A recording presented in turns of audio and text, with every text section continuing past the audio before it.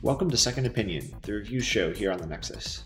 I'm your host, Brandon Johnson, and today I will be joined by nobody, because apparently I'm the only Kindle owner on the network.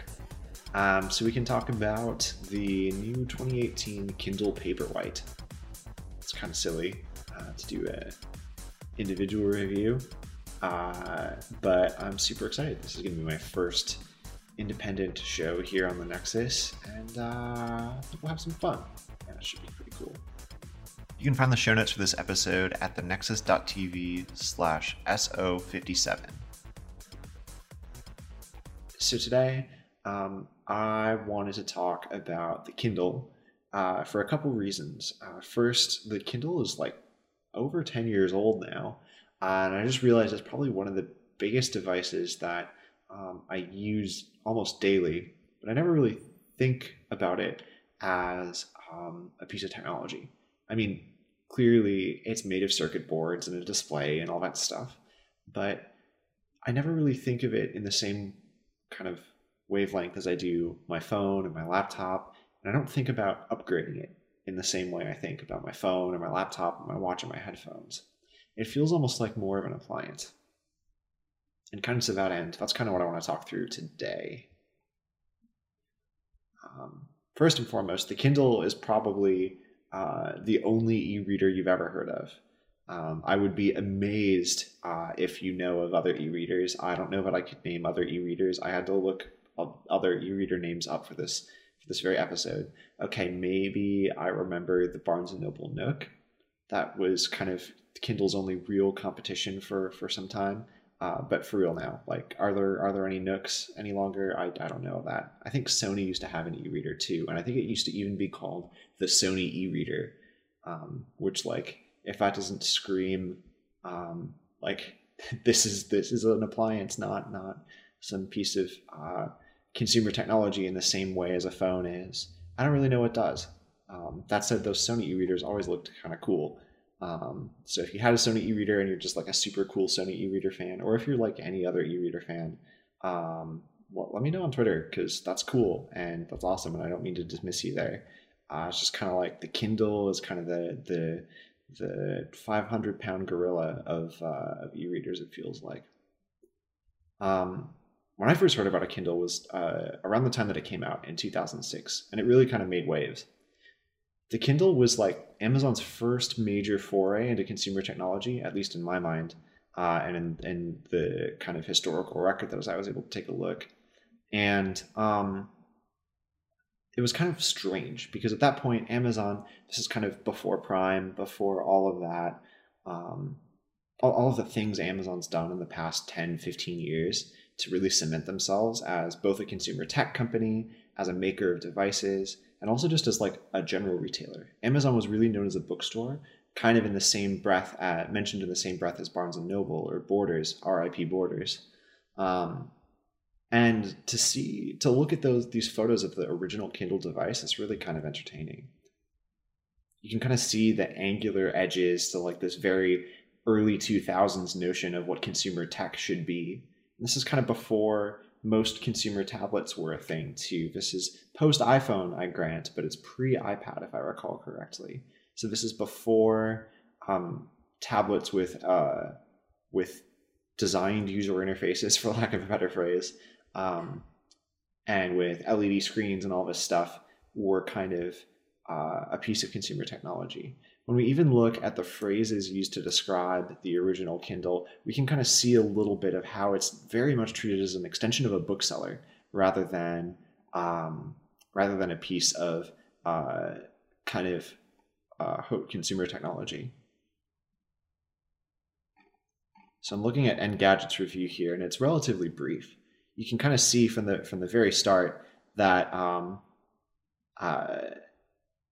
that the Kindle was kind of pitted as a competitor to Sony's e-reader.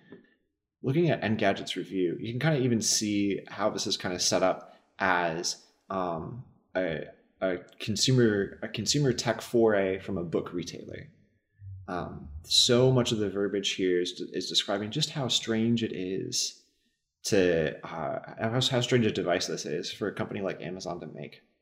It had built-in EVDO data. You remember EVDO? Oh, that was so much fun. And you could take this thing basically anywhere in the world and get free data to download your books. It's pretty sweet. It had a lot of really interesting interactions for how to scroll through pages, how to navigate menu items, and it also had a full keyboard, which is, when you think about it, kind of cool for the time. Now I remember when this device came out, let's see, in 2006, I would have been way too young to actually make that purchase. I wasn't really reading enough to make that purchase too. Okay, I was reading quite a bit, but I wasn't reading to make that MSRP worthwhile. That said, fast forward a couple of years, I was just starting high school and the Kindle 2 came out. The thing about the Kindle 2 is it definitely seemed like a refinement on what the original Kindle kind of put out into the world. You still have free data everywhere to download your books. You still have that same awesome e-ink screen with a little bit of improvement, I grant. But the thing that really kind of sealed the deal for me was this kind of note-taking. So in high school, it was a really big deal to be able to take notes in and about your books, especially as you started writing more kind of rigorous papers about various aspects of literature. And I think the thing that made the Kindle really enticing to me is how I could kind of search through and look back at all of my notes, so I didn't have to go leafing through and remember which order things were, because, you know, when you're reading 2 books a week, that can be kind of a struggle.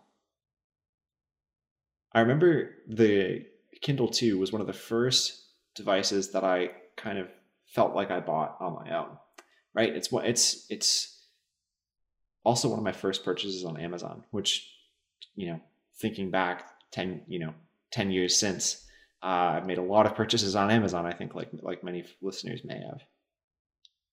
It's kind of interesting to kind of situate that and see how the Kindle has changed.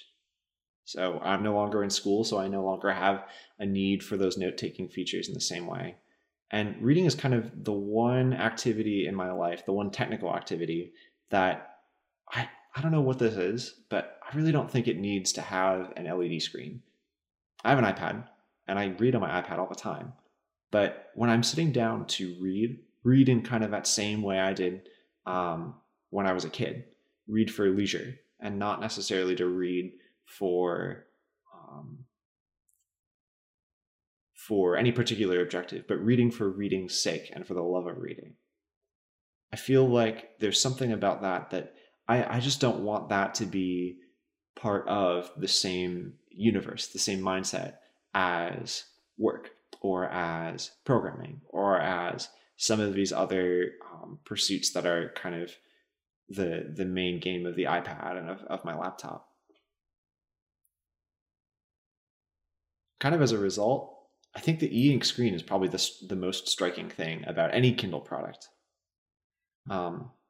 But also, since I purchased that Kindle 2, a lot of things have changed about the way that we access the internet. So those early Kindles had that 3G everywhere for free for life. That doesn't really kind of matter to me as much anymore, because things have changed since 2006, and we now have Wi-Fi pretty ubiquitously, really fast Wi-Fi pretty ubiquitously. And so when I saw the option to get 3G on a Kindle Paperwhite, which you still can do, I elected not to, because for the most part, I'm going to have access to Wi-Fi most places where I'm going to be downloading books, and then I'll have books for the times that I won't. Another thing that's really changed about the kind of model of purchasing a Kindle, though, is that now these devices feel heavily subsidized. Looking back, the Kindle 2 ran me a cool $340. The Kindle Paperwhite this year, I picked it up at Target for about $100. The other thing about this, though, is that these new Kindles have this notion of Kindles with special offers. If you've seen Kindle Fire devices, sometimes they have the same things, even though they're Android tablets instead of e-readers. More on that in a second.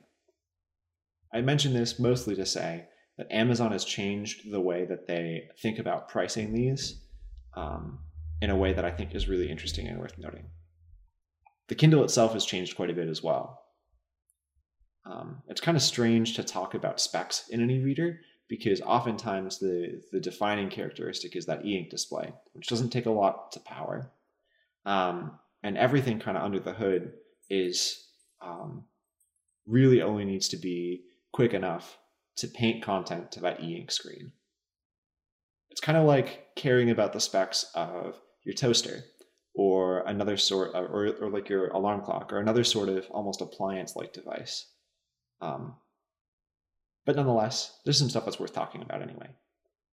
Unlike many other devices, the Kindle has perfected this pleasant balance of just enough processing power to not seem sluggish, but not so much processing power that it's kind of unnecessary or unnecessarily expensive. It has just enough sturdiness to make sure it feels well built without feeling too heavy, and just enough of that kind of like high design sensibility to keep it from feeling like a child's toy. Nonetheless, I think there's some stuff we can talk about with regard to each of these verticals. The Kindle hardware has remained pretty similar in terms of ports since the Kindle 2. It still charges over micro USB. I'm sorry, Ian. I was hoping for it to be a USB-C device as well, but it seems like micro USB is here to stay. The other kind of notable thing about the Kindle Paperwhite's hardware is that it's now water resistant. I wouldn't toss it in the lake, but I think people, a common use case for Kindles or a common apocryphal use case for Kindles is to read in the bathtub. And the new Kindle Paperwhites, much like the Kindle Oasis, will also have you covered. It also has a backlight. Now, I hear the Kindle Paperwhites have had these for a long time, but because I was upgrading from a Kindle 2, I kind of never really realized that this was a feature or really a feature worth drawing attention to. But I have to say, a backlight is pretty great, especially if you're reading at night or in dark areas or on a bus where the light might be kind of weird. It's awesome to have that just little bit of assist. It's a feature that I didn't know I needed. Now, the Kindle software as well didn't really seem like it needed a ton of innovation. It was always pretty fast, and it felt like it needed minute adjustment, but not necessarily a full rethinking. And I feel like that's kind of what we see here. The same sort of grid layout and everything remains the same from the earlier devices. You can definitely see the impact that advances in other mobile operating systems like iOS and Android that have brought to the fore. Now it's probably time to talk about that whole Kindle with special offers thing. So the way that Amazon delivers these ads to you, well, actually, let's step back a bit. The Kindle with special offers package is kind of the most common way that people buy these devices. Usually because you're seeing one at Target or at Best Buy or another retailer that's selling it on Amazon's behalf. They mark up the price a little bit because you're selling it at a retailer that's not Amazon, but then they discount it again because there are kind of advertising features built into the product. Now you can pay to have these removed, but I think for a lot of people, and this is kind of the interesting sort of deal with the devil sort of situation, might kind of just deal with the fact that there are ads. And I'll tell you why. Really, the main time that you see these special offers is on the lock screen. And the funny thing about the Kindle lock screen is that for the most part, you're not looking at the Kindle lock screen basically ever. Especially if you have a cover. Really, the cover is the thing that draws the attention to the device, and then you just swipe through the lock screen and you're ready to go.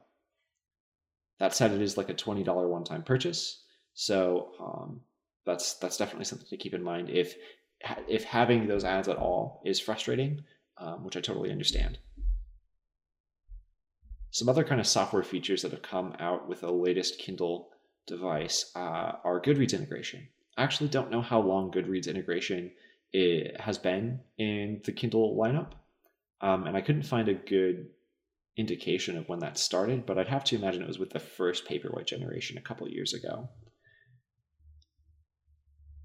The thing about it, though, is that I don't really use Goodreads, but a lot of my friends do, so I'm hoping to maybe, as time goes on, use this a little bit better.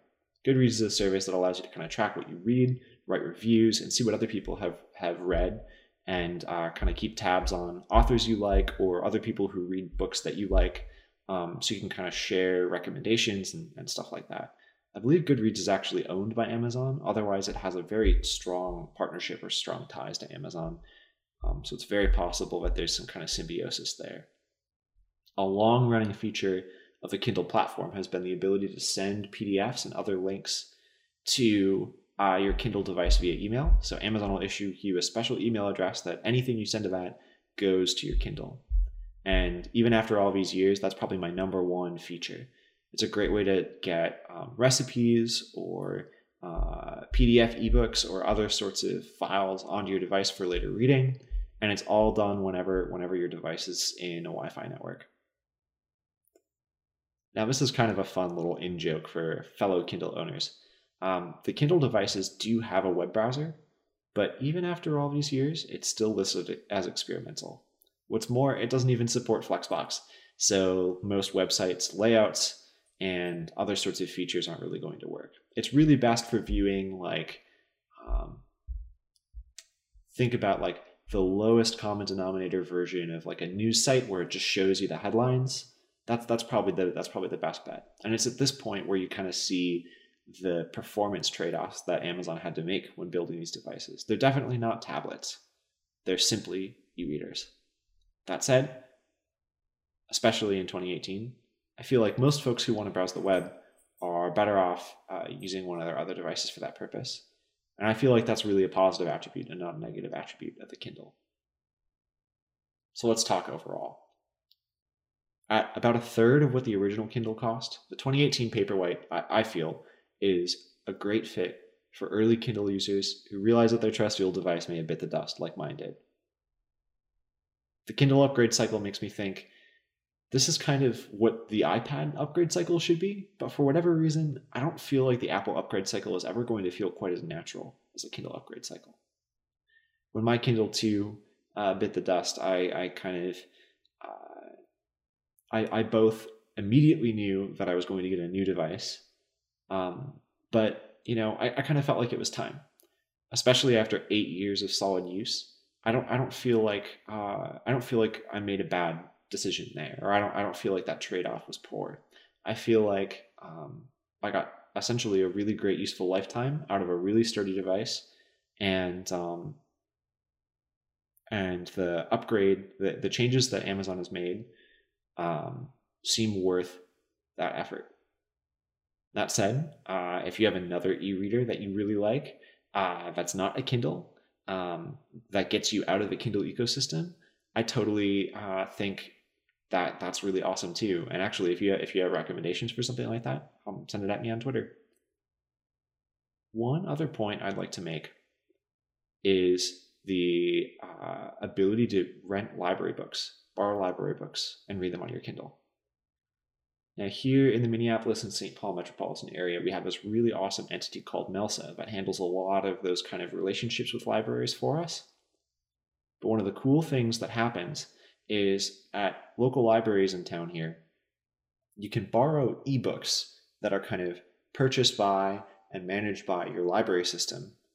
And then those ebooks are available to cardholders at those libraries to use on their web browsers, mobile phones, tablets, and e-reader devices. And Amazon on the Kindle 2 never really had a good story for how to work with that, just because of how long it's been since that device was released. And as a user, I often read on my iPad instead because it didn't support things like Overdrive and Cloud Library.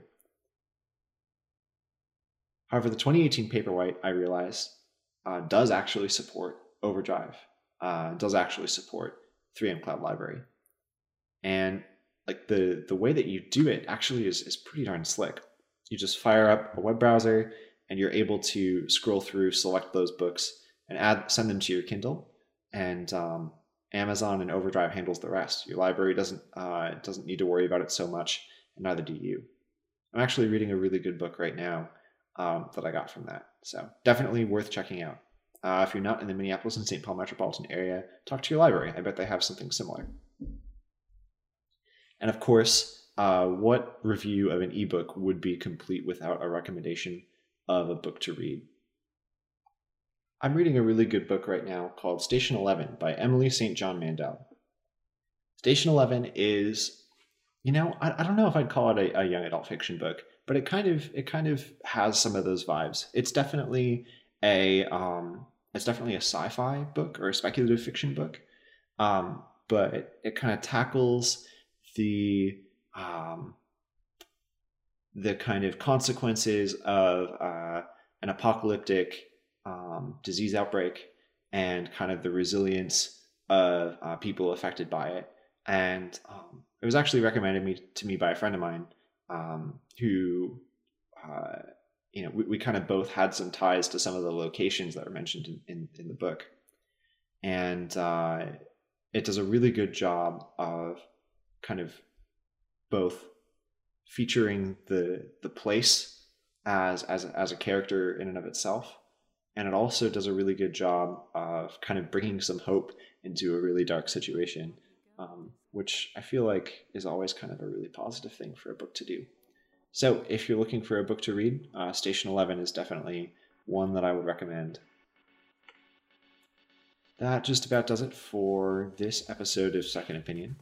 Once again, I'm Brandon Johnson. You can follow me on Twitter, where I'm Brandon_MN. And you can find me on other podcasts on thenexus.tv. This episode is available under the Creative Commons license, so you can use it for whatever the heck you want to. Remix it, make it auto-tuned. If you auto-tune me, though, all I ask is that you let me know. I can't enforce that, and I don't wish to, but if you do, that would be super cool. You should try and auto-tune me. That'd be fun. You can also discuss this episode on a subreddit on reddit.com/r/thenexustv. We also have a Patreon if you'd like to support our work. I don't know that I have particular Patreons,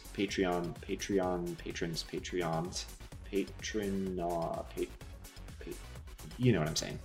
But I would like to thank all of them, whether they should be thanked specifically in this episode or not. I think that just about does it for this show. If you enjoyed it, let me know on Twitter or on Reddit or on one of the other places, because this is kind of fun. I always like talking about these kind of devices that are almost invisible to us, but are also so important to kind of our daily lives and how we manage stress and kind of how we do. So thanks so much.